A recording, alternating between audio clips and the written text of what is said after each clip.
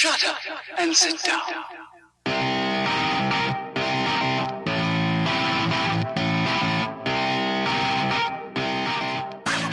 Hey! The power meter battery's flat! We gotta go back! Old bike, rode it my whole life. You are listening to the Dialed Podcast with the not-so-aerodynamic Matt Lee Grand, Evan Price, Lance Hepler, and Jake Von Turing. Enjoy. Down hillsides. Watts, bonk, slam, snap, off, tempo, chamois, carback, endo, cadence, hammer, fondo, arrow, threshold, breakaway, century, peloton, and VO2 max. On my bicycle, singing my song. On my bicycle ride. Choose your arch enemy from the following list: mountain biker, triathlete, clueless cyclist, motorist, pothole, or gluten. On our bicycle ride, everyone's had it alone sometimes, but it's better to have a companion ride. Everyone's had it, night goes wrong sometimes.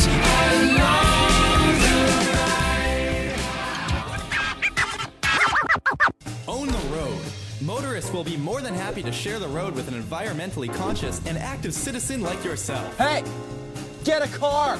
Hi, and welcome back to the Dial Podcast. I am Jake Von Turing, and I'm here with Lance friggin' Hepler. Lance friggin' Hepler in studio. Friggin' Welcome fracker. to my podcast. Oh, our podcast. Sorry, that's just not the way I No. look at things. No, that's right. I take ownership of things that aren't mine to own. Fair enough. Holding hands with Lance Hepler, Mr. Matt LeGrand. What's up, ladies and gentlemen of the internet? You guys are looking pretty good. You just look silky smooth. Looking good. New haircuts all around. Jake, get on it. I am about 6 weeks overdue. I'm getting a little shaggy, guys.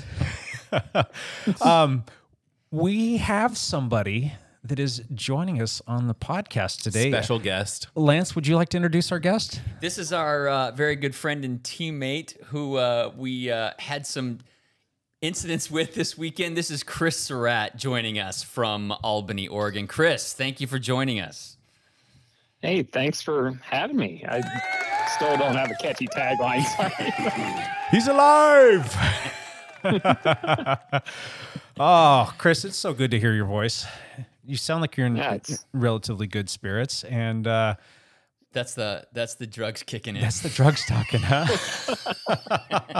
Nice.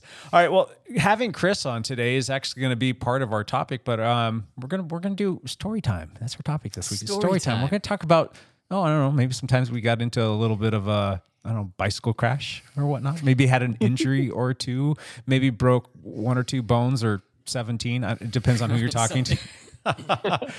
All right. Well, anyway, we're going to tell some stories, but first and foremost, Chris, how are you feeling? Well, I've been better, but all things considered, I'm doing all right. Yeah. You Yeah. were discharged from the hospital yesterday after being there for what, 3 nights?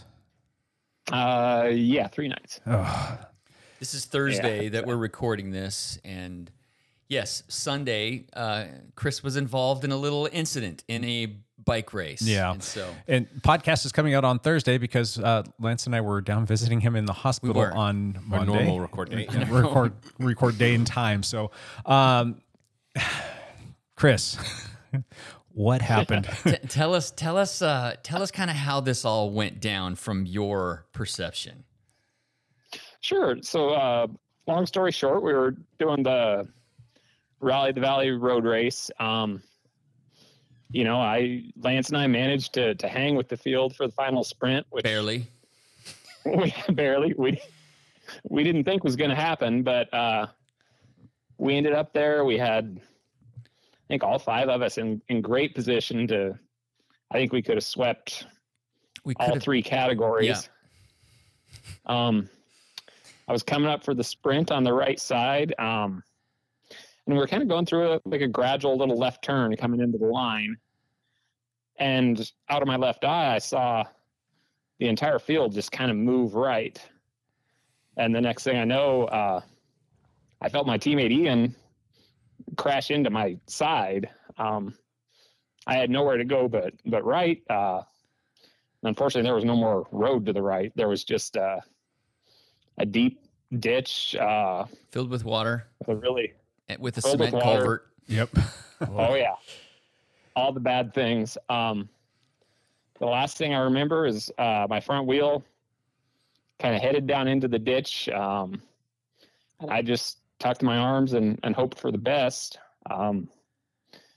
Didn't really lose consciousness, but the next thing I remember was laying on the side of the road, trying to breathe. So yeah, that was it. Yeah, that's rough. Yeah. We're still not 100% sure how it all went down. There just so happened to be a photographer on site that was there shooting with I think it was like a 600 mil lens. Oh, wow. It was a big giant of a Canon of a lens, and he got a bunch of great photos, and you can see kind of everything starting to transpire. You can see Ian flying off of his bike. You can see Ian making contact with Chris, and then you can see Ian hitting the ground, but Chris is no longer in frame. Meaning that he went off the road pretty quickly. We were coming down. It was a slight downhill, maybe a 1% at most grade, but it's a slight downhill, and it had a slight fade to the left. They did not open up the road at 200 meters, just simply because it's country road, and they couldn't close the road down. Plus, there's a rumble strip in the middle of the road, so you really did not want to hit that center line for any reason at all.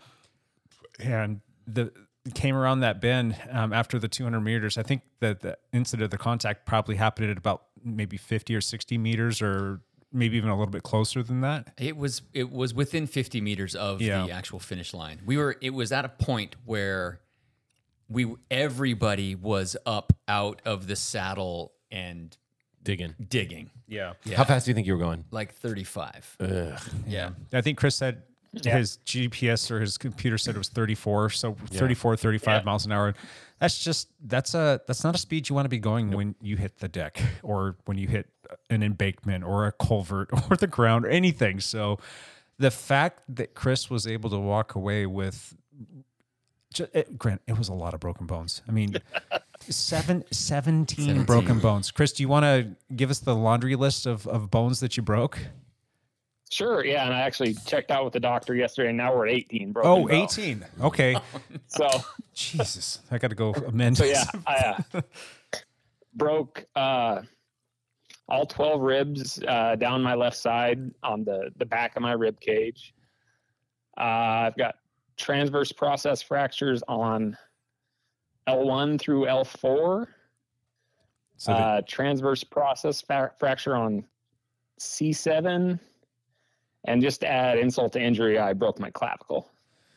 Oh, God. Was that all just from that initial impact, do you think? I mean, or do you think that there was like some fence involved there? I mean, I guess it had to be. Yeah. I think it was all just that first shot into the bank.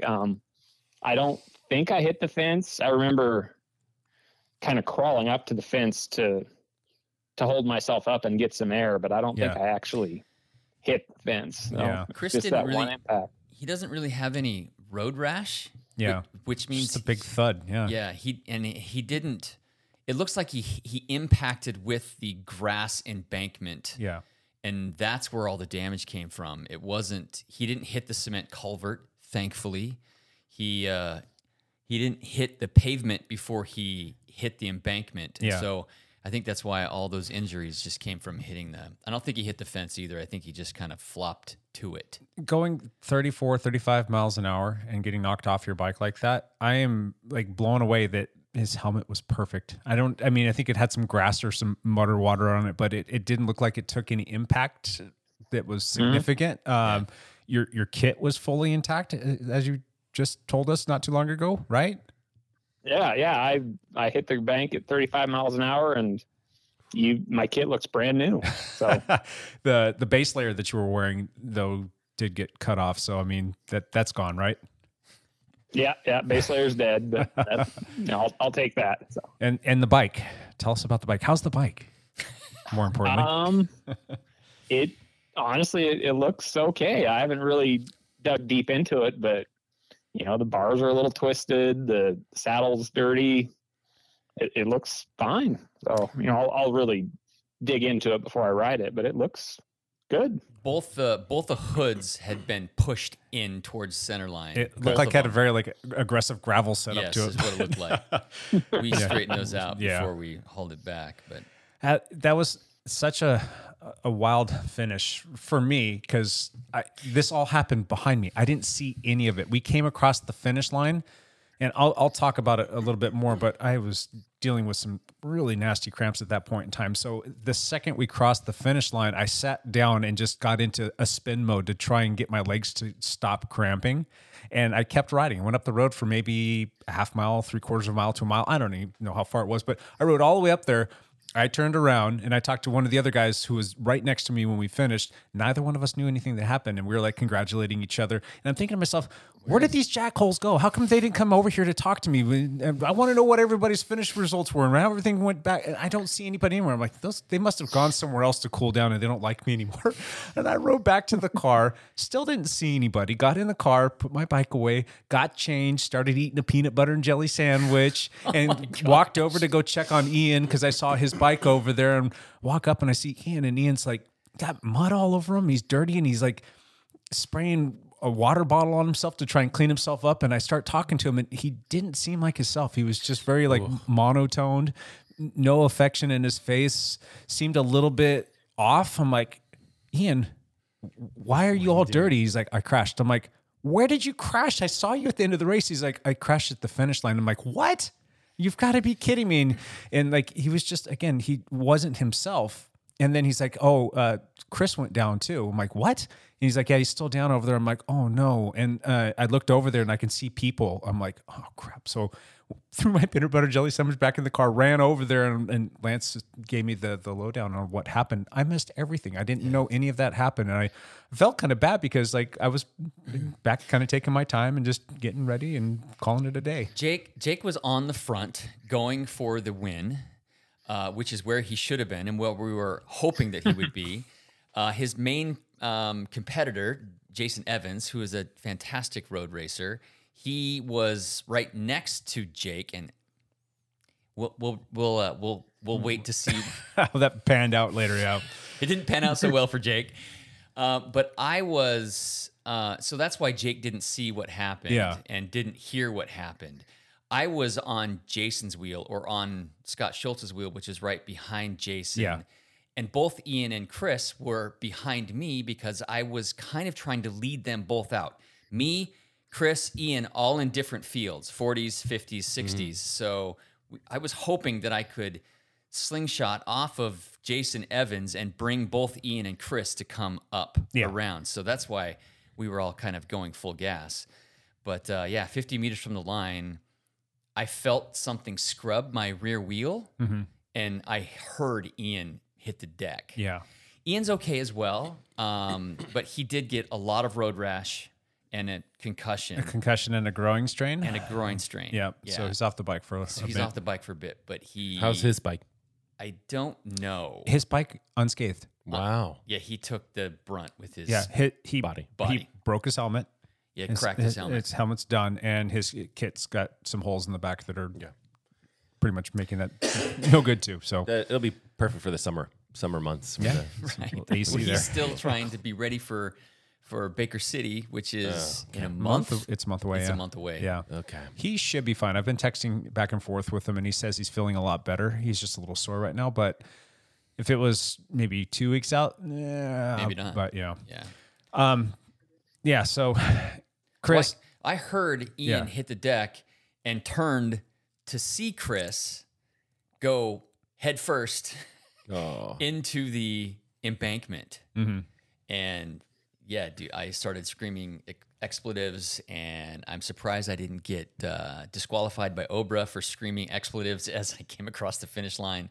And I immediately whipped back around. That's why you didn't see me, Jake, because I immediately whipped back around and was going straight back to where Chris was. as you should. And I would have done the same thing had I known. So crazy. So Chris unfortunately was there with 18 broken bones, laying on his side that was all jacked up for 20 minutes, and then paramedics showed up and got him stabilized and tapped him with an IV and got some pain management stuff going on there, and then Chris seemed like he was a little, granted, still in pain, but a little bit more comfortable, and which was good because we were all pretty nervous. But he said bye to us as they closed the ambulance door and told us all that We're number one. We're number one. Classic picture of that. I think that might even be your new Facebook profile picture, which was awesome to see. And then he headed off to the hospital. Now, going forward, Chris, you didn't have any broken bones that required surgery, correct? Yeah, everything was still in place and in line. So gotcha. So no, I was fortunate. Yeah, no surgery. No displaced fractures that required surgery. Soft tissue is all good? Yeah, soft tissue's good. I had just a touch of blood on my lungs, but it's mostly dissipated. So, while 18 bones sounds terrible, I was fortunate to really end up like I did. So. You're fortunate that you hit the grass embankment and not the cement culvert that was 2 feet further to the left. Yeah, for sure.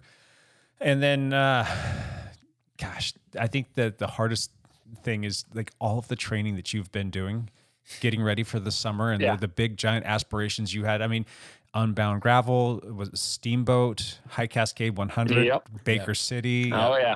All of these things. Now, are the doctors giving you a timeline? I'm guessing with non-displaced fractures, you're looking at about 6 weeks before like your quote unquote bones have healed themselves, and you're probably going to be dealing with some pain and discomfort, and you're supposed to probably maybe start easing back into things over the following weeks after that. Is that the protocol that they've given you?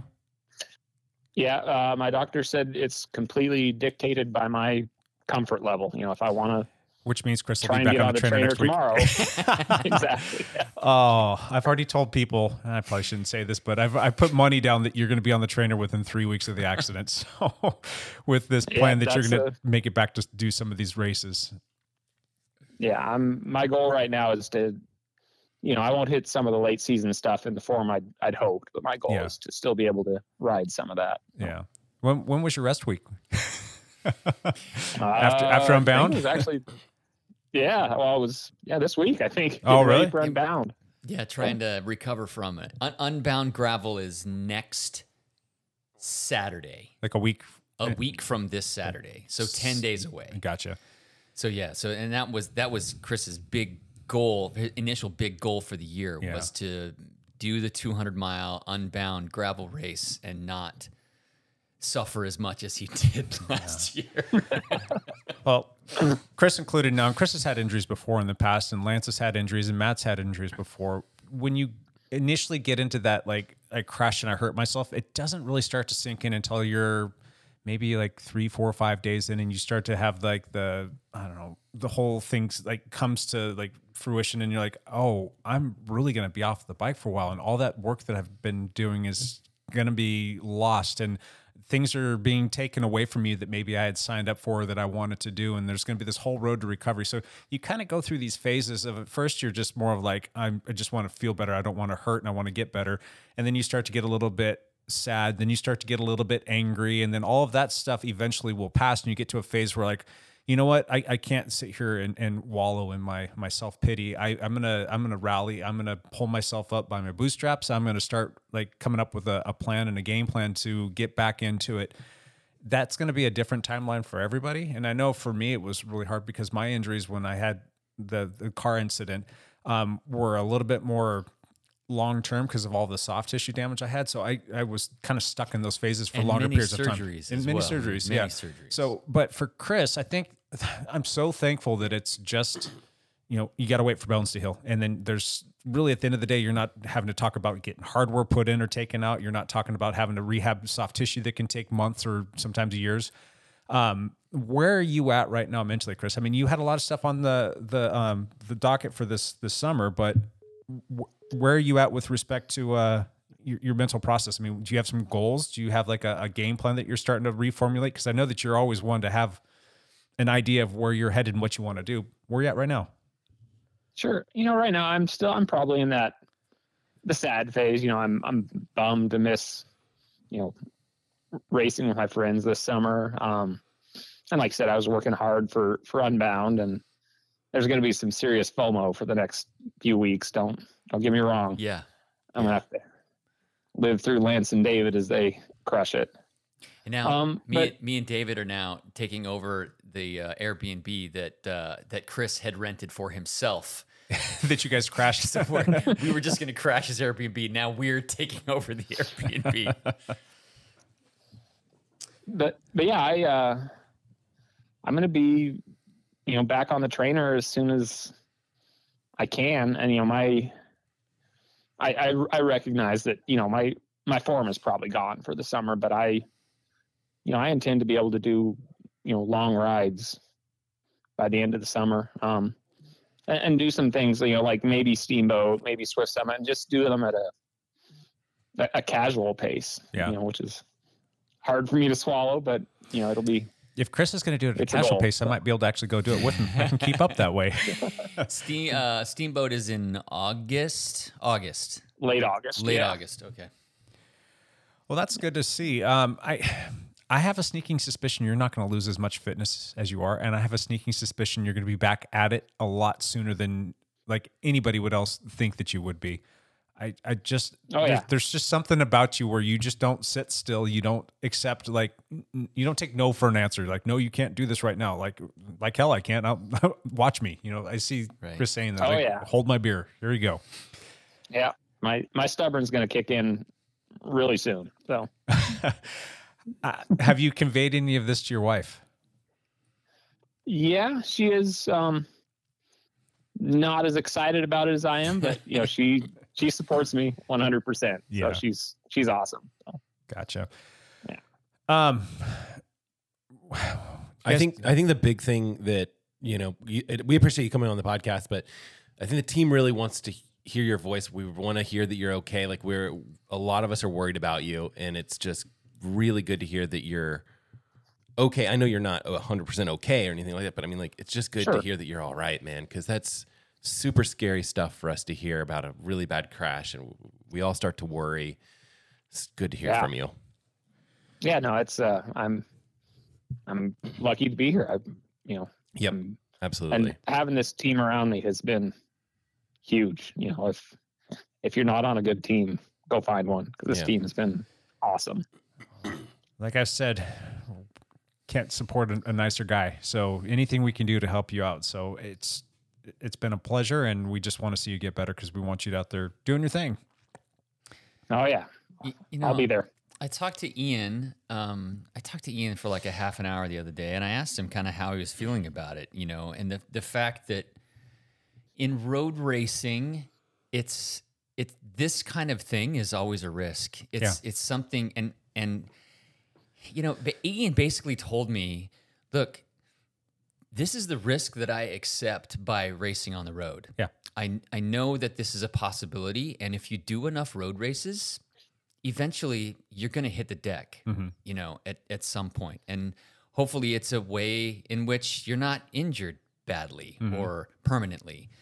And so I don't want to scare people off from road racing, but it is kind of an accepted danger when you line up to race in close proximity to other people. I guess it's not just road racing. I mean, cyclocross. I mean, it's cyclocross. The crashes you're tend going not to be slower, and then going you got slower. softer surface. Yes. It's just like there's some pluses to that. Well, like at Gravel Locos in Hico, Texas this last weekend, Payson McKelvin, it was a 150-mile race, and Payson McKelvin was in the final move with 3 miles to go, with only 3 people in the break, and he just inadvertently crossed a wheel and went down and had such a bad concussion that he didn't know where he was or what he was doing.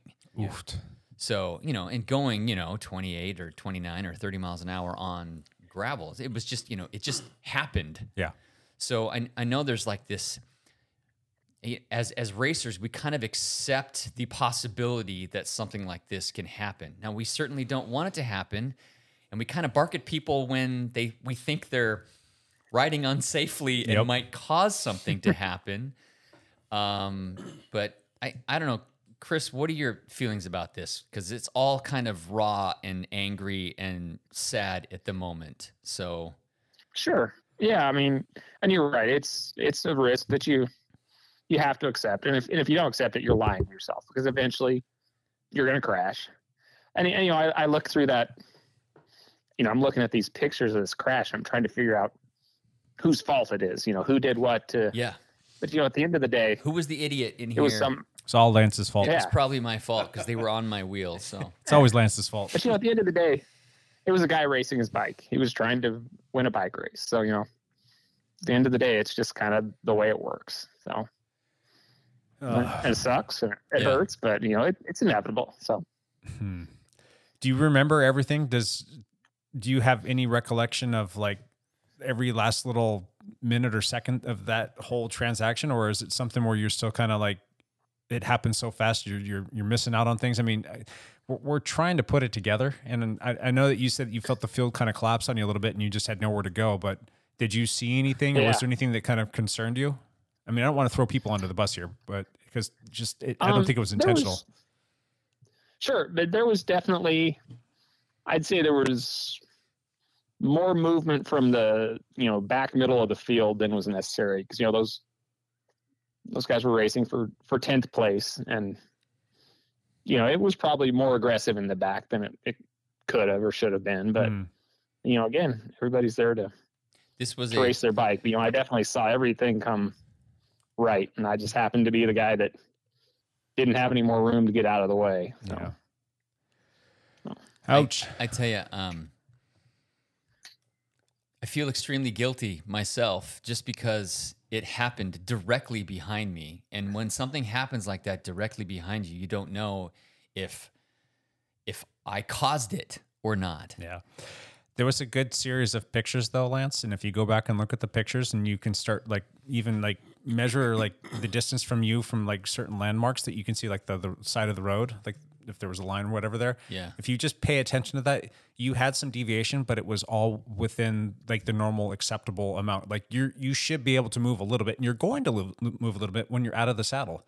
And you're following lines, and people are expected to follow their lines, and they should be giving you a little bit of a berth, especially if they're starting to half wheel you.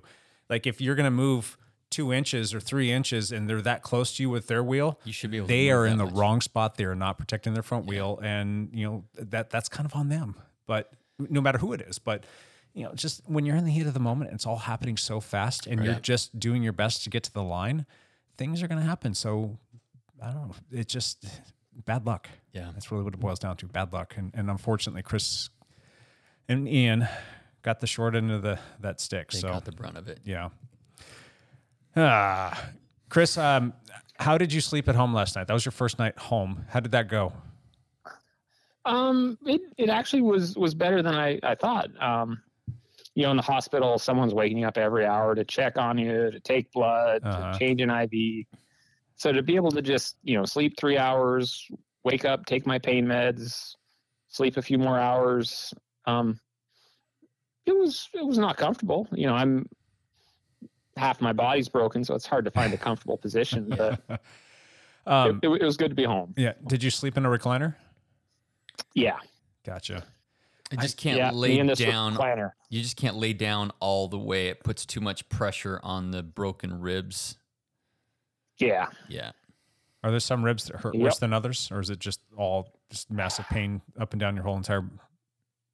I've got two kind of hot spots that hurt more. One kind of right up below my neck, and one, you know, way down low in my flank, more toward my kidney. But so it hurts everywhere. You know, I still can't believe that it's just the broken bones. I mean, it's fantastic. It sucks, but it's fantastic that it wasn't worse. I mean, could you imagine if you were having to have surgery to put things back together? I mean, like if you'd broken your vertebrae just a little bit worse, your clavicle and you're under the knife and all that other stuff, it could have been a lot worse. And it's bad. It's super bad, but it could have been a lot worse.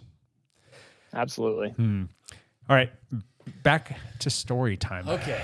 Lance Hepler, do you have any injury stories, crashes, funny, sad, indifferent that you would like to share? I have several. I've had many injuries. I know we've talked about some injuries over the course of time doing this podcast. It's inevitable that they come up too, but any that you would like to share, like, and how you got through them? Yeah. So the most recent, I will say, so last year was terrible for me. I got COVID in June, and it laid me out for like 6 weeks. It wasn't good, and I was finally recovering from COVID, and then I had a very stupid slow speed crash on my road bike where I broke 2 ribs.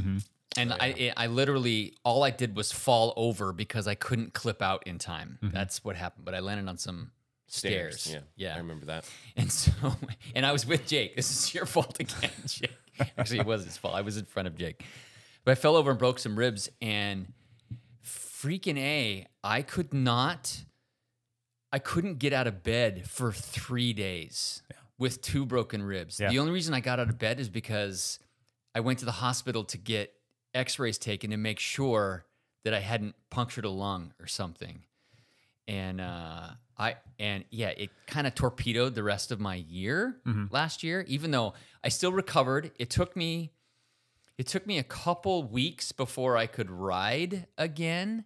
And then I still ended up racing like half of the cross season. So I still was able to recover and race, although I sucked. I shouldn't say I sucked. I was a shadow of my usual race self.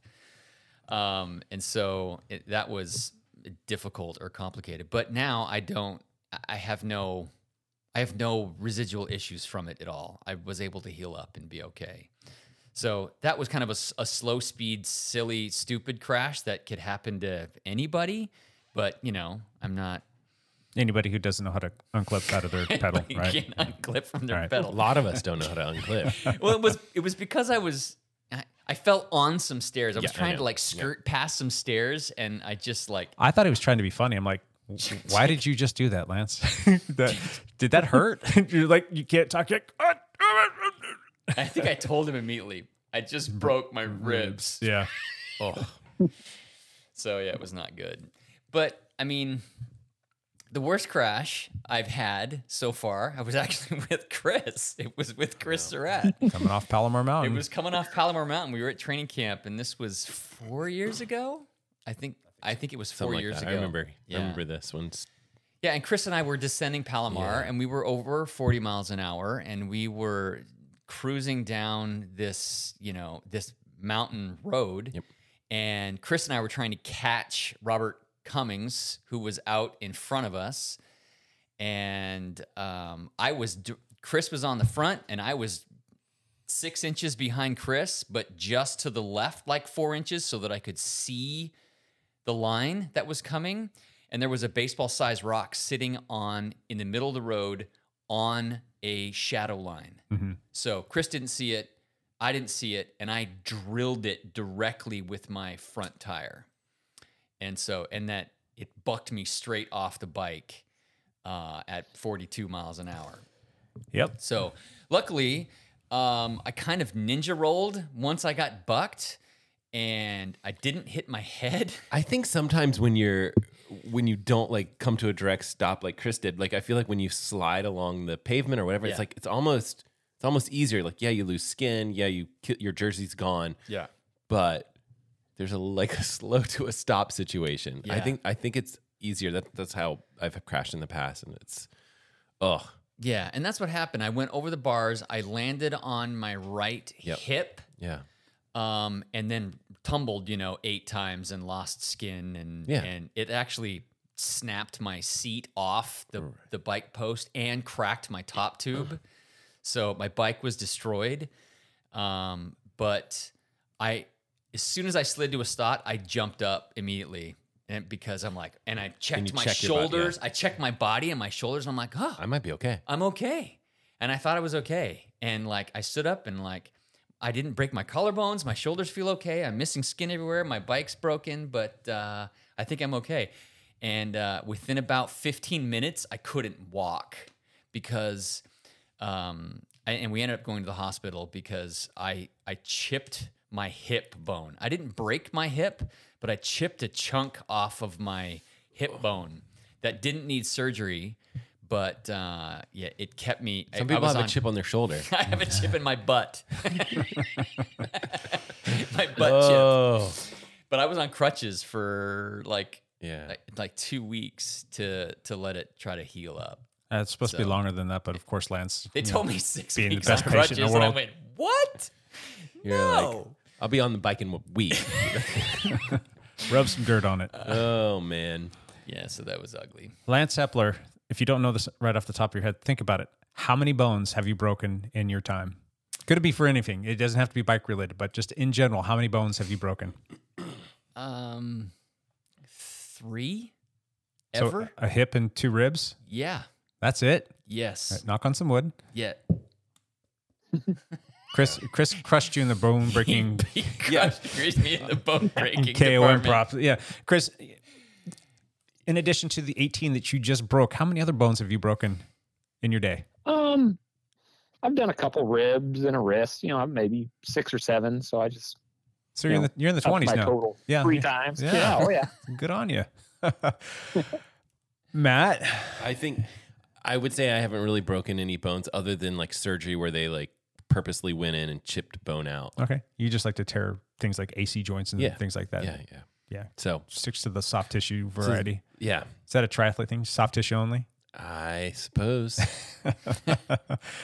Matt, do you have any crash stories or nothing great. I don't have any great crash stories. I think I was similar speed, like 30 to 35 ish, when the Trek Speed Concept stem decided that it was no longer wanting to function and snapped. And It was not structurally stable anymore. Like I was talking with Lance, like it was much more of a like a roll. Like I stem broke and I rolled onto my right side. Basically, it was just like you don't have time to think, right? You're good, right just going down onto the pavement. right onto the pavement. Yeah. But then like slid on my back or whatever, kind of a front roll, and head was fine. Like just like the shoulder took the most of the brunt of it, and you slide to a stop, and then the same thing. Like you pop up and you're like, I might be okay. Like that was we're coming down pretty fast, but I might be okay.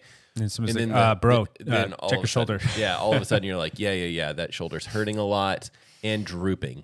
So there's that. And Evan was with me, so he was like, Evan literally was like grabbing my shoulder. He's like, oh yeah, that's broken. He's moving it around. He's grabbing it and moving it around. Because he's a PT. Tell me if this hurts. He's like Oh, yeah. immediately just like, let me just play with this for a second. Like, because he's thinking like PT. He's a medical. Right. He's going right into medicine. Like, yeah, he doesn't care if it hurts. Freak, Evan, what I'm are you like, doing? I cannot. No one touch or look at this shoulder. Was Evan's nose broken so much after that?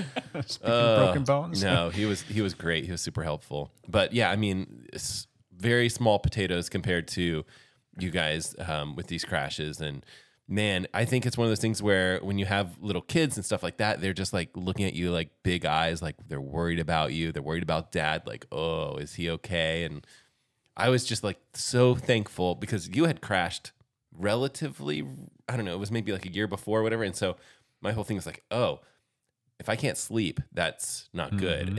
And I went home, wife like put me to bed, and it was just like I could sleep, and I just woke up and I was like so thankful that I could sleep because Yeah. I think that's really important. Oh, yeah. And so, man, I was just so worried, like, oh, I'm not gonna be able to sleep. I'm gonna be in the same situation where I'm sleeping in a recliner or whatever. But I was okay. Yeah. You had a pretty good minor injury not too long ago. Weren't you doing some like Just big mountain biking? big gap jump or something like Yes. that on your mountain I'm a- bike and I'm- threw a lot like a of people little don't- knack? A lot of people don't know no this look about me, point but back? yeah, mountain biking. I do a lot of downhill mountain biking, and but I don't anymore. So just went off the cliff behind. So there's like a lot of steep climbs back behind Fallen Leaf Lake, and I just didn't make a turn, and the front wheel washed out, and then I thought I saved myself, but then I kind of like went down the edge of an embankment or whatever, and yeah, I still have like a dent in my shin, and it just didn't heal that well. I still have a bad scar on my shin from that. But yeah, that was on. It was maybe a year and a half ago or so, and I'm not going back on those trails again. Hardcore. Yeah, that was on. It was on like Super Bowl Sunday. I was like, let me just go do a quick trail ride or whatever, and then I'll come back and watch the thing. And I come back and I'm just like blood everywhere. Yeah. Ugh. Well, I have had plenty of broken bones. A funny thing is they almost all of them relate back to cycling. There is one where I did break my back when I was 14 years old, and that's when I used to ride motorcycles, and that's what led me to start riding bicycles because the parents said, no more motorcycles for you. You can ride bicycles though. I'm like, Bicycles are so much safer. oh yeah. Oops. Yep. So yeah, minus the,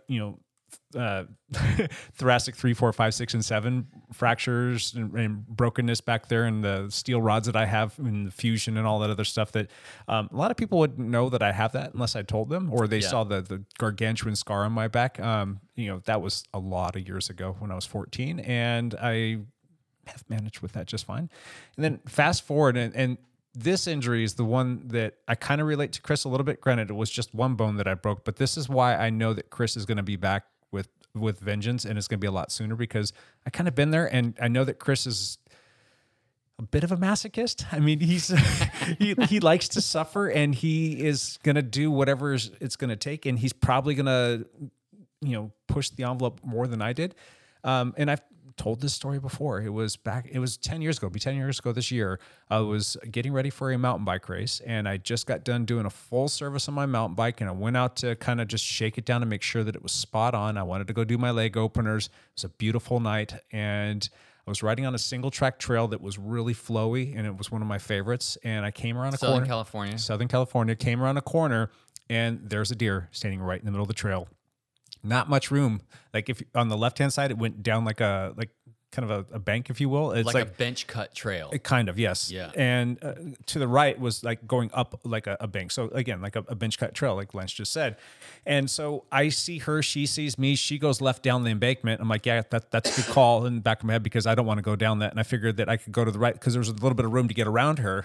And so she went down her way and I went to my right, and my tires washed out, and I went immediately to the ground, and there was some little baby head sized little rocks on the ground there. I landed directly on my hip. And the second I hit it, I knew something was wrong. And you kind of hit it, and like your whole body just goes, and like it almost knocked the wind out of me as well. And you just know that like your whole side kind of tightens up, goes limp, hurts like hell.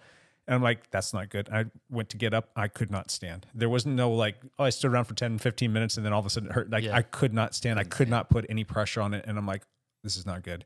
Stood there for a few minutes after using my bike to kind of prop myself back up. You get on a knee, and then you kind of put your hands up on the bike, and you use it to stand yourself up. And I'm like, all right, I think I'll be fine.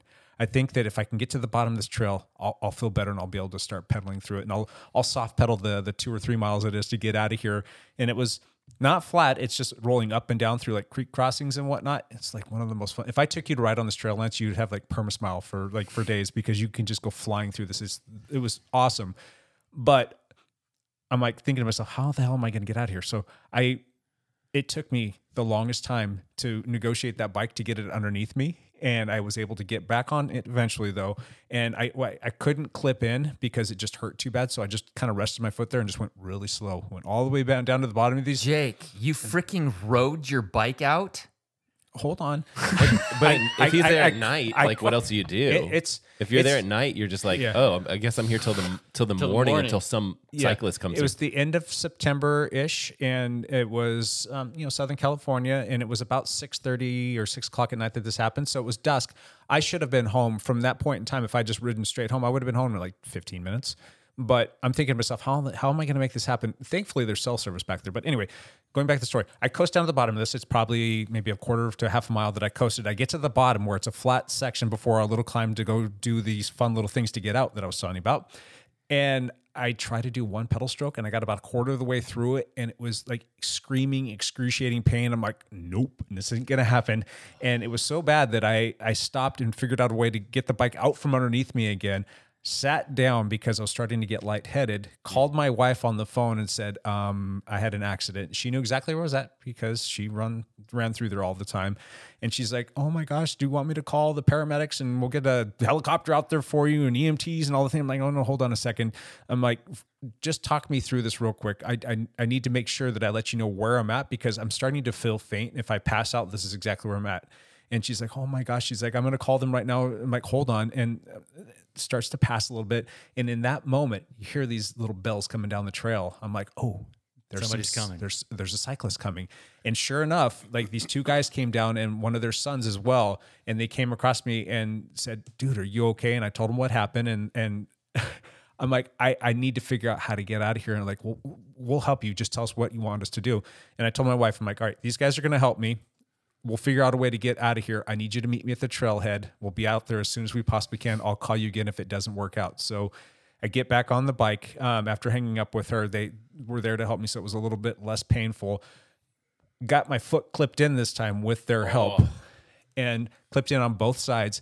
These guys pushed me up the first hill and got me to all the flat spots and down spots so I could just coast. And every time I got to a climb section, they would ride next to me. They would stop, and then I would stop. They would grab the bike again so I didn't fall over, have to clip out, and they would push me up over the next hill. So I did this for it should have taken, like I said, 10 or 15 minutes to get out of there. Probably took like 40 minutes. And they would stop and they would push me over every single hill, go through a creek crossing, come up to a little uphill thing. They would push me up it. So I used my mountain bike as a wheelchair. Worked out pretty slick, right?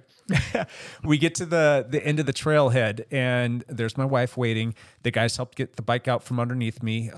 We got me situated in the car. They put the bike on the bike rack. I thanked them up and down. And I was actually able to connect with them later on, which was kind of a cool thing too, to give them like a little thank you thing. But wife says, all right, we're taking you to the hospital. I'm like, oh, hold on a second. Can we go home first? I want to change my kit. I don't want them to cut this off me, which we did. And then I went to the hospital and I was admitted and eventually ended up having surgery. They put 3 titanium deck screws in my hip to put the whole femoral neck back together. You broke your femur. Femoral neck, yes. You broke the femoral neck on your femur. Yeah. And you rode your freaking bike. Yep. For like 40 minutes. Yeah. With a broken femoral neck. Correct. So, and for those of you who don't know what the femoral neck is, you've got the femur, which is the biggest, strongest bone in your body, and then it comes up and it kind of turns at a right angle, and that's the neck that connects to the acetabulum from the femur that your whole hip rotates around. So that neck kind of like broke in half. He said the doctor said if I had broken it just a little bit more, or if it was a situation where I was a little bit older, or if my bone wasn't the way that it was, I was looking at total hip replacement. Oh my gosh. And we were able to put those, or he was able to put those screws into my hip and put it all back together. And that was my saving grace.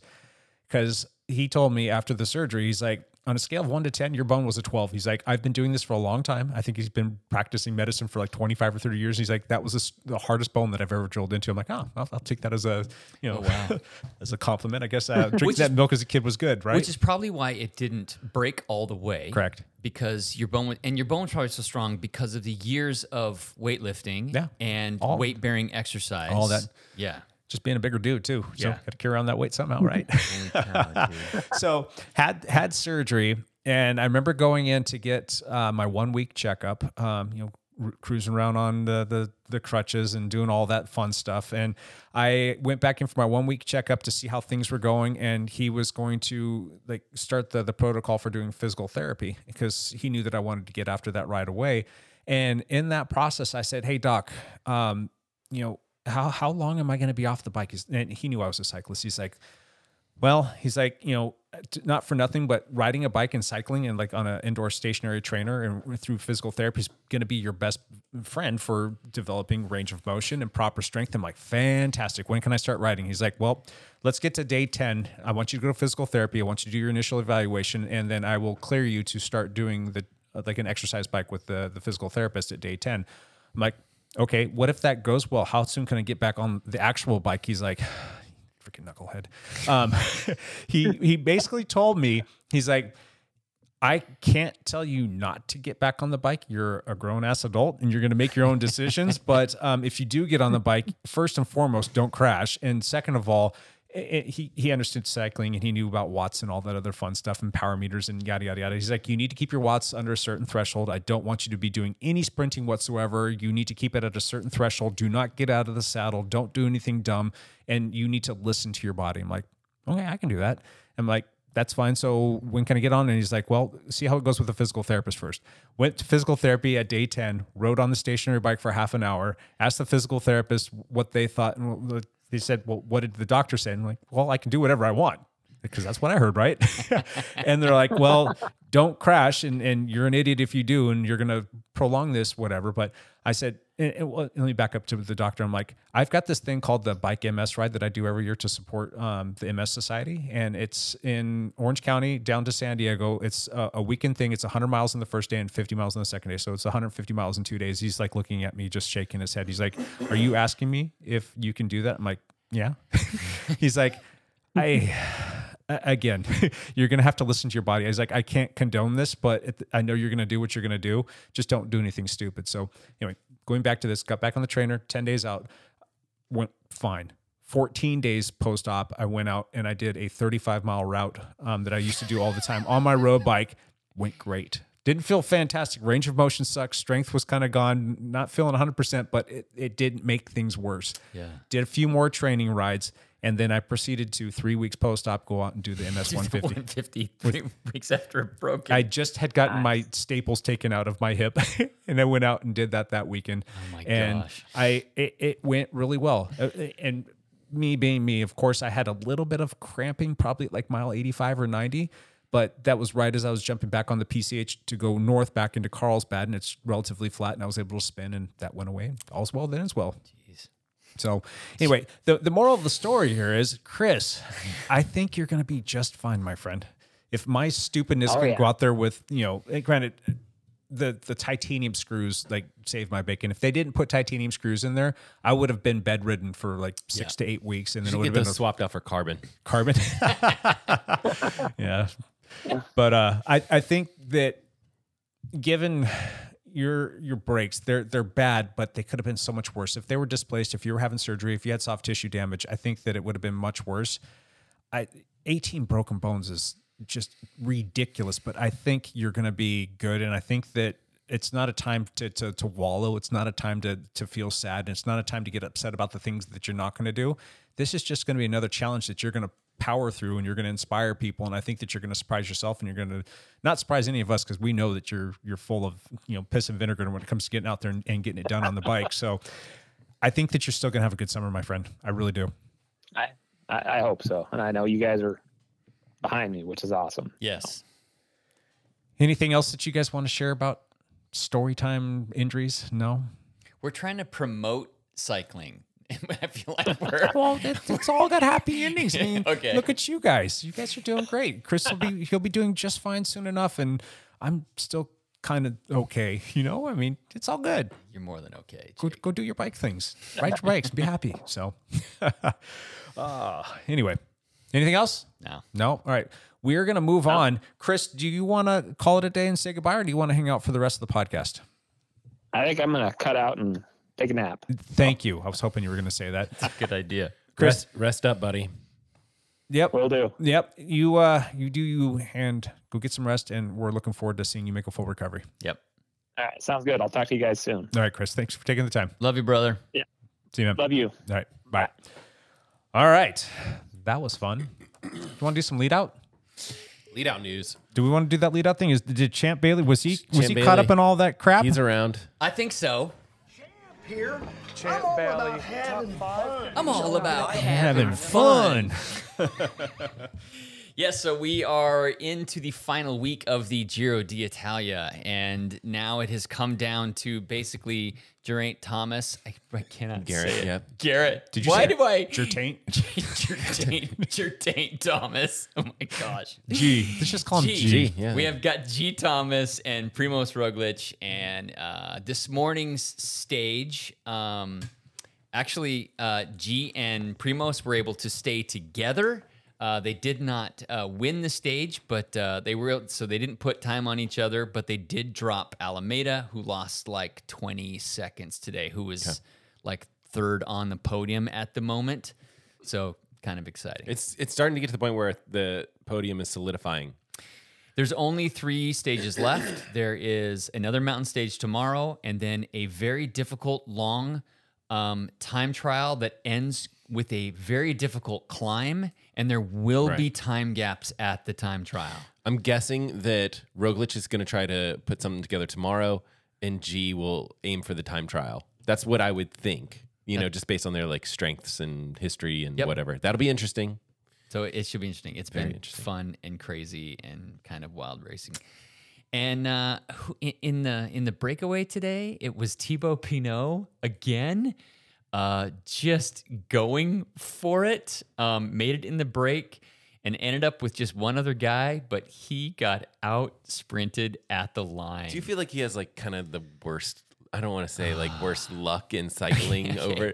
I don't know if I would call it luck or if he's just. I don't know. He's just had a rough go of it over the years, and I'm talking about like. Whatever, a decade of cycling that he's been at it. So, well, he has announced his retirement, that this is his last Giro.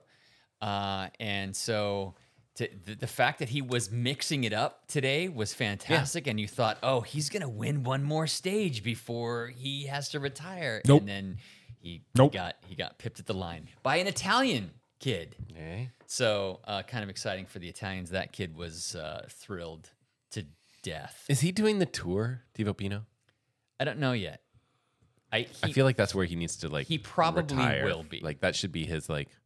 Was that what you were talking about? Swan Thibaut song? Pinot? Yeah. Yeah. just- Oh, I thought you were talking about Cavendish. Sorry, No, I had yeah, to step Cav. out because Yeah. but I'm back. No, it's Thibaut Pinot. So I just heard an announced retirement, so I thought you were talking about Cav. they both Cab have. also, yeah. Yeah. Dang it! I was trying to be a smart aleck and no. We have somewhere, if we go back and we look at all of our recordings, a bet on whether or not Cav would win one more stage. I'm sure we went around the table and all took bets. It's not looking good. I think he's going to get one. I think he could get one too, but it's not looking good at the moment. There was a sprint stage yesterday, and he had made it to the end, but he got out of position. He did not make it to the front of the group before the sprint. So, and he barked at he threw a little tantrum like he does. Yep. He's an asshat. So he threw a tantrum over it, and I'm not sure what it was. I haven't read about it. I just know that the reports are that he was barking at somebody. You for didn't something. lead me out right. Yeah. Even though you're not on my team. Right. So pretty crazy. So just a couple more days left in the Giro. Who you got? It's either Primoz or G. I guess I would think that I'm gonna go with Primoz Roglic, because I think he will take the lead in this one. Actually, don't think he's not a bad time trialer. So that's the other kicker. I mean, I think G is a better time trialer, but you slap on that leading pink jersey. It's pink, right? Yeah. And then you have a special day in the time trial, and he'll hold on to it. So that's my guess. He got a 29-second lead over Roglic at the moment, 29 seconds with one more mountain stage, one long time trial, and then the Right. procession into Rome or whatever. Yeah. So I think he'll pull it off. I think Roglic will win this one. Is this his second win that he would have won? If he wins this, will this be his second win? I think so. I think that's right. He is who I want to win as well.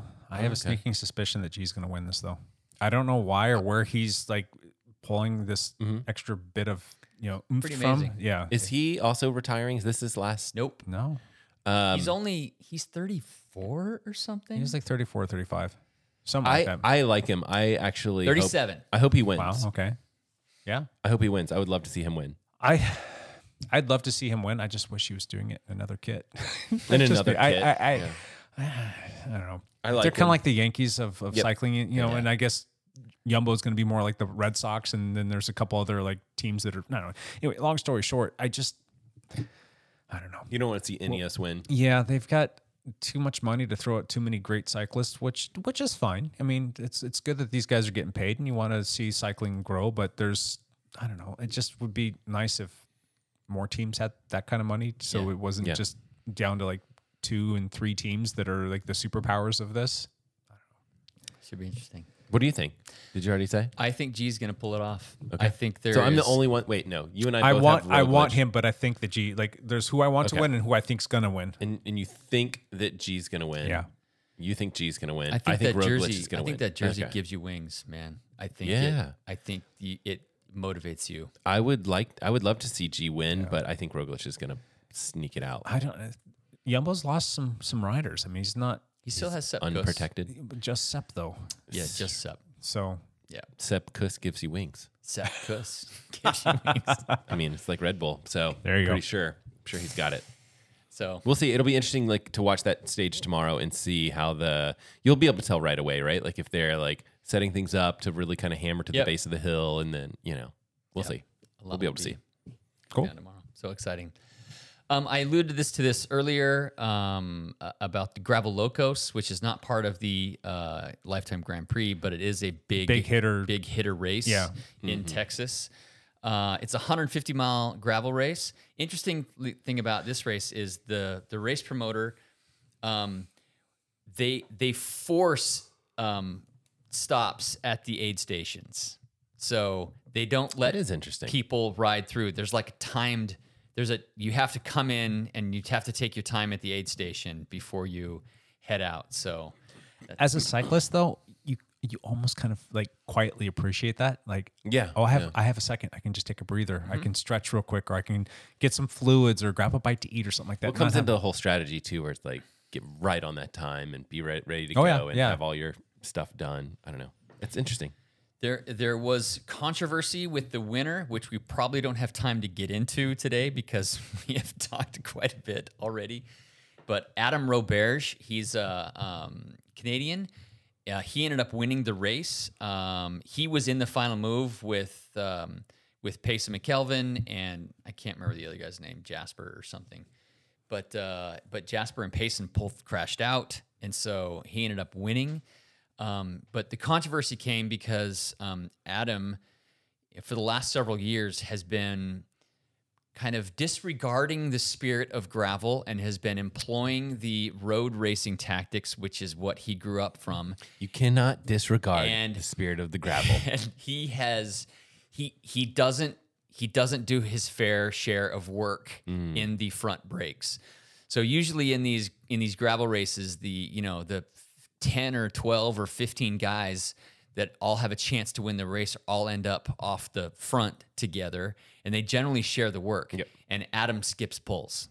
And so the other racers don't like him. Now, are you watching the actual races or seeing the footage of this happening? Nope. I'm curious to see, like, I have no idea. Is he just immediately pulling off the front? No idea. I'm curious. Or if he's just skipping it, like when the guy in front of him peels off, he peels off with him. I don't know. I don't know what's happening. Pull up some footage on that. Yeah, but I know that it angers the other riders. Sure.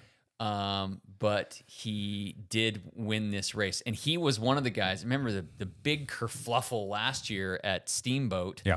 Where there was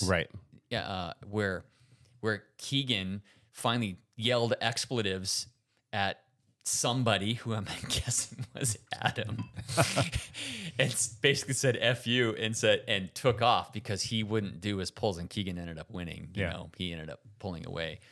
But he has a reputation for doing this, and hence the reputation. The other riders have kind of been angry at him, but I don't know what to think about it because it is a strategy to not take pulls and save yourself, and it's not something that really has taken over in gravel. And so the other riders are mad at him, and there was a whole Velo News article about it, about him trying to say, "Hey, I'm just doing what you're racing." Well, I'm racing. There's no rules against this. If this was a one-day classic race, how would we feel about the same situation? Yeah, it'd be very different. It'd be different. The thing is he gets villainized. He's been getting villainized for it. Adam Roberge, that know he's not somebody you want in the break with you because he's not going to help keep the break away. That's going to come back and bite him in the butt, though. At some point in time, these guys are going to be like, how do we get rid of this guy? Like it did at Steamboat last year. Yeah, it did. It's not very Canadian of him. It's not very it's Canadian not nice. of him. Must be French Canadian or something, right? Probably French Canadian. Stupid French Canadians. So anyway, that's what happened with there, and I don't have any other results. Awesome. Champ out. Thank you, Champ. Matt, is there anything in the triathlon-y, runny world that you need We need Evan here for that. I haven't actually kept a close eye on it. Any more fallout with? There was like a Chattanooga, I think half Ironman or something like that.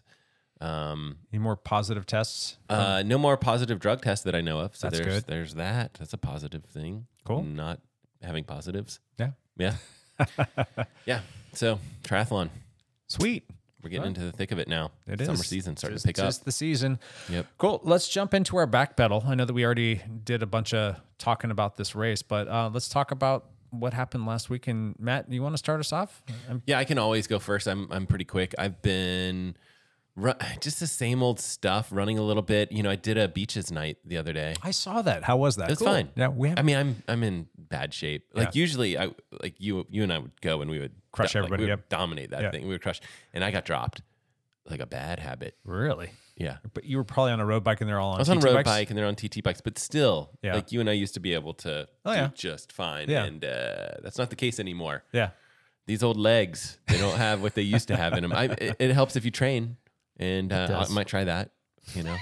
Was it well attended? Were there a bunch Peaks of and guys? valleys, Matt. Peaks and valleys. Peaks and valleys.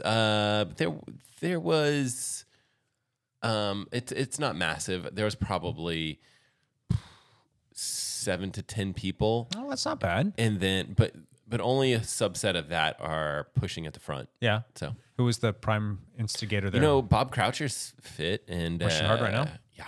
So Good on him. Yep. Cool. Good for him. He's strong. Anything else?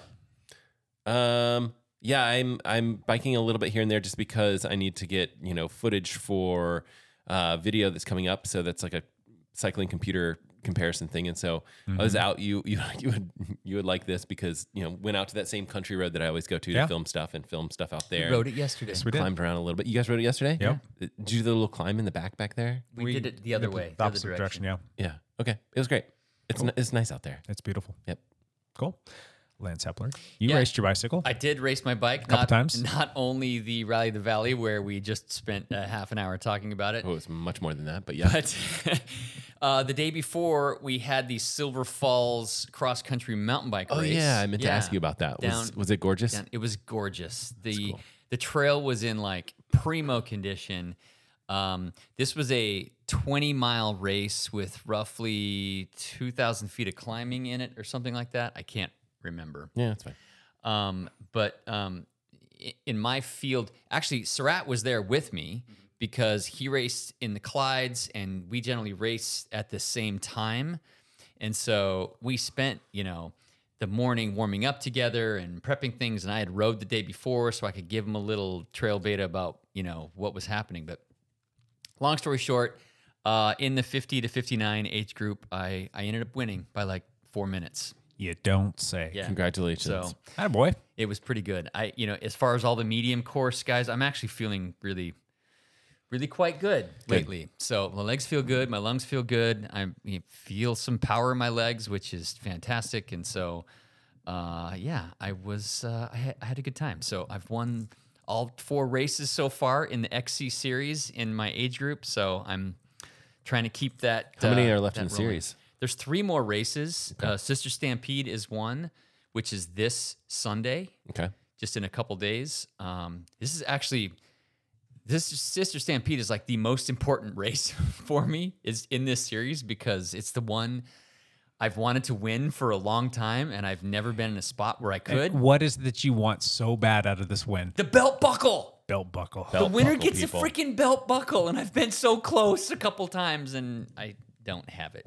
So Not yet. not yet. Stay tuned. So there's 80 people in my category for this race. 80. 80. Wow. 78 registered for. Will you get your own solid wave, just you, or are they going to mix it up with other people No, too? it'll be just us. Okay. But it's like 2 minutes behind the 40s. So you're still Will you going to be be able dealing. to start towards the front? I'm going to Try. And then you'll have to deal with a lot of traffic. Yes, I'll have to deal with some traffic. There's no call up for series leaders, or I have no idea. I do not think so. There never has been. You just have to be there early. be and there early and kind of Be that guy. be that guy. So I'm hoping for some good stuff. There's many names I don't recognize, so I have no idea where I'm going to stack up, but I'm going to freaking go for it. So we'll see how it goes. Cool. So that's happening there. There are 2 other races. One I'm going to miss, and then because I'll be in North Carolina, and then the last race is at Alcea Falls down by Corvallis, and that one has more points than the other race, so I kind of need to go do that one too. So we'll see how that goes. You'll be back for that one. Yeah. Okay. Just a couple things about the Rally of the Valley. So that was on Saturday. On Sunday, me and Jake and Ian and Chris, we all talked about it, did this road race. And David Barna. Sorry, David. And we all raced together because it was a 3-4-5 Masters field. So all the 3s, 4s, and 5s that were 40 plus, 50 plus, and 60 plus all raced together. And there was maybe 25 of us in there. I think there was more than that, yeah. 25 people in there. 25, 30 people, somewhere in there. Yeah. And it was 47 miles with only like 1,800 feet of climbing. So there was one significant climb, and there was a gravel section as well. Oh, really? There was a 1 mile flat gravel section, which... There was a lot of gravel on that. There was a lot of gravel. There were spots where it had like a nice, clean, kind of maybe Lane. like foot like wide lane that you could ride Yeah, on some yeah. like compact dirt. Which, if you're in that, you're fine. But if you deviated from that, you're going to hit some stuff gonna hit that some was stuff. a little chunky, not necessarily Yeah. ideal for road It's tires. worth but- finding that one spot. Yeah. Okay. So we had 5 teammates in that race, and so we were kind of trying to... Yep. Set it up. We were trying to boss it Yeah. a little bit, trying to control the field a little bit, and we were trying to set somebody up for a breakaway. Breakaway never took, so at that point it was, let's save Jake's legs for the final sprint. But with that climb, actually, Sarrett and I both thought that we would not make it over the climb with the group because neither of us tend to climb with the roadies as well. We kind of detach, and on the third lap, we did detach, but we only lost about 15 seconds. And Chris and I were able to get back Pull back on, together. yeah. Well, yeah. So me and Chris, and we picked up 2 other people, and we knew we had to kind of drill it because it was like 6 miles from the finish line. And so we started to work very hard together to try to pull back to the group. Luckily, Jake and David and Ian had slowed the field just a bit. Yeah. Yeah. So that last climb, like Lance and Chris were ahead of me going into it. And then they started to fall back. And I'm like, oh crap, this isn't going to be good. But the problem that I was dealing with is my legs, and I'll get into it in the reasoning behind this, why it happened in the first place. My legs were starting to cramp. So my quads were not feeling happy. And I basically, when you ride a bike, you can really engage your hamstrings and your glutes a lot more. Yeah. And it's not ideal because it creates this really ugly pedal stroke, but I'm like, I have to do this to get over this climb. And so I came around Chris, I came around Lance, and I'm not sure how far ahead of you guys I got, but I came over that peak and they were a bit ahead of me. And so I had to bomb through that downhill section, the tight Yes, turns. catch them. And it probably took me maybe like a half mile to 3/4 of a mile to catch back onto the group. But a second I caught back onto the group, I knew that it was going to be in our best interest to somehow slow down the peloton to give you guys a chance to get back on so that we could have more numbers for the finish. Yes. So I rode right through the peloton, right up to Ian, right up to David, and I said, we need to slow this down. You guys need to help me slow it down so Lance and Chris can catch back on. We need to give them a chance. And sure enough, we were able to work together and we were able to kind of bring the pace back a little bit. And you guys were able to jump back on. It worked. We had to work very hard, but we were able to catch back on with enough time to recover before the final sprint. Yeah. And we all know how the final sprint went. Not great. We had the accident, but I still ended up second in the 50 field, and Ian ended up second in the 60 field. Which is And- kind of crazy because, I mean, Ian easily should have won that. Yes. And he would have had he not crashed, but He was ahead of the other guy, but he sat in the ditch for like 5 minutes before he got up and walked Crossed across the finish line. for second place. and the other competitors that got dropped were like minutes upon minutes back. So So like 12 minutes back. yeah, so he was able to beat them that way, which was kind of cool. Yeah. So yeah, I'll pick up from there. We get to the point where Lance and Chris kind of able to come back together, and then there were some shenanigans and some people trying to like launch off the front or get into a break before we get into the finish area, and we're probably 3 miles out, and there was Yep. attacks here and there, and there was some like funny haha moments in there. And I don't need to get into that. Too much, just people saying how they're going to pick on other people or going to make people hurt and all this fun stuff. But we come around, and for whatever reason, I was still thinking that we had like another mile to go, and then I see the 1K. I'm like, well, crap, because the way that we were doing the circuit was, you weren't going back to the finish. You would like cut off before you get to the finish, Right. and I just wasn't. I couldn't remember exactly how far it was once we didn't have to turn right to go back onto the course again versus going straight to go back to the finish. I couldn't remember exactly how far it was. And then all of a sudden you see the 1K. I'm like, crap, I thought I had another mile or two to kind of get my legs shook out and to make them feel a little bit better because my quads, like I said, were cramping really bad. We get to 1K, things start to pick up, and I'm like, where's Chris? Where's Lance? Where's Ian? I thought we were going to have this train going in, and where's Barna? And it just didn't happen. It just, we weren't organized right. No. And so I was sitting about fourth wheel, and it starts kicking up a little bit. They start ramping up, and we get to 200 meters, and that's where everybody goes. You go just inside of 200 meters, and the 2-point guys get up, and they start going fast, and then one of the guys fell off, and it was just me and two guys, and I came around them immediately because I'm a sprinter, right? I can go a little bit harder than them. I'm like, this is not where I want to be, but I'm under normal circumstances. If I'm not dealing with cramps, I can make that work. The second I got out of the saddle to start sprinting, both quads cramped. Couple pedal strokes later, both hammies cramped. Couple pedal strokes later, right calf cramps. And we're 50 meters out, and I'm breaking cramps. They're like, my quads are like wanting to go into tetany. Like, you've had that before where you've had a really bad cramp, and let's say it's like your calf, and you stand up and you can't push your foot down because it's locked.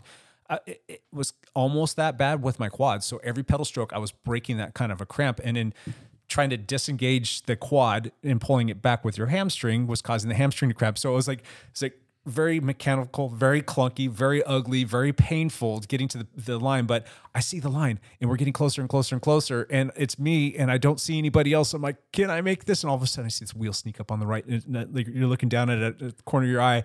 I'm like, no. And it just inches by me, and we're right at the line, and like a little bit of a bike throw. He beat me by inches or whatever. Kudos to Jason. He did a good job of making it work. He gets the win. I came in second in the field sprint and took second overall and second in the 40 plus. 40 plus. Yeah. So and Jason Evans won it, and Scott Schultz was third. Yeah. There's a cool picture of all three of us, and it was fun. It was fun racing with Scott Schultz too. So yeah, he was great. Yeah. So great race minus the crash at the end. Crashing shenanigans. Yeah. So anyway. That's it. Yeah, good times. Yep. Yeah, we did all the other normal weekly stuff. Yep. We did some gravel rides, which was pretty spicy, and an flogging easy ride last week was, oh my God. That was spicy. So, but anyway. I skipped it because I was trying to save my legs. There you go. Smart for double Saturday. race. Well, yeah. I did allude to this before. Like, I didn't think I was going to be able to do that road race. I honestly didn't think. I didn't actually totally get like full clearance and full like commitment until it was like 8:30 or 9 o'clock the night before. I did not set up my week because I thought there's no way I'm going to be able to make it down there. So I went hard on Tuesday, and I went hard on Thursday, and I did all my other stuff. And throughout the week, you just get busy. But when you have a race, especially for me, I get like a little worked up about that. And you're always doing all the right things, taking all the right steps. I'm always overhydrating. I'm taking in different kinds of foods. I'm trying to sleep a little bit differently. I'm trying to like soften up my schedule ahead of time so I can have a little bit of rest, so I can go into it fresh, right? None of that. I was a little bit dehydrated. I did way too much work. I mean, I wouldn't have been out doing the flogging ride and coming back with an MP of like 340 something. And I think my max watts from one of the sprints at the finish was like 1,540 watts or something like that. I would not have done the flogging ride. Yeah, I wouldn't have done all that stuff. I would have saved it. So, oh my god. But it is what it is. It's still bike racing. Still had fun. I just wish that it didn't end the way that it did. Yep. Not talking about the second place. I'm talking about the crash. Yeah. All right. Let's wrap this thing up, boys. Let's do one last thing. One last thing. I'm trying to remember, what did I post last week? Garmin Instinct 2X Solar. I posted last week. Yeah. Video about that watch. How's it doing? Great watch. Yeah. Yep.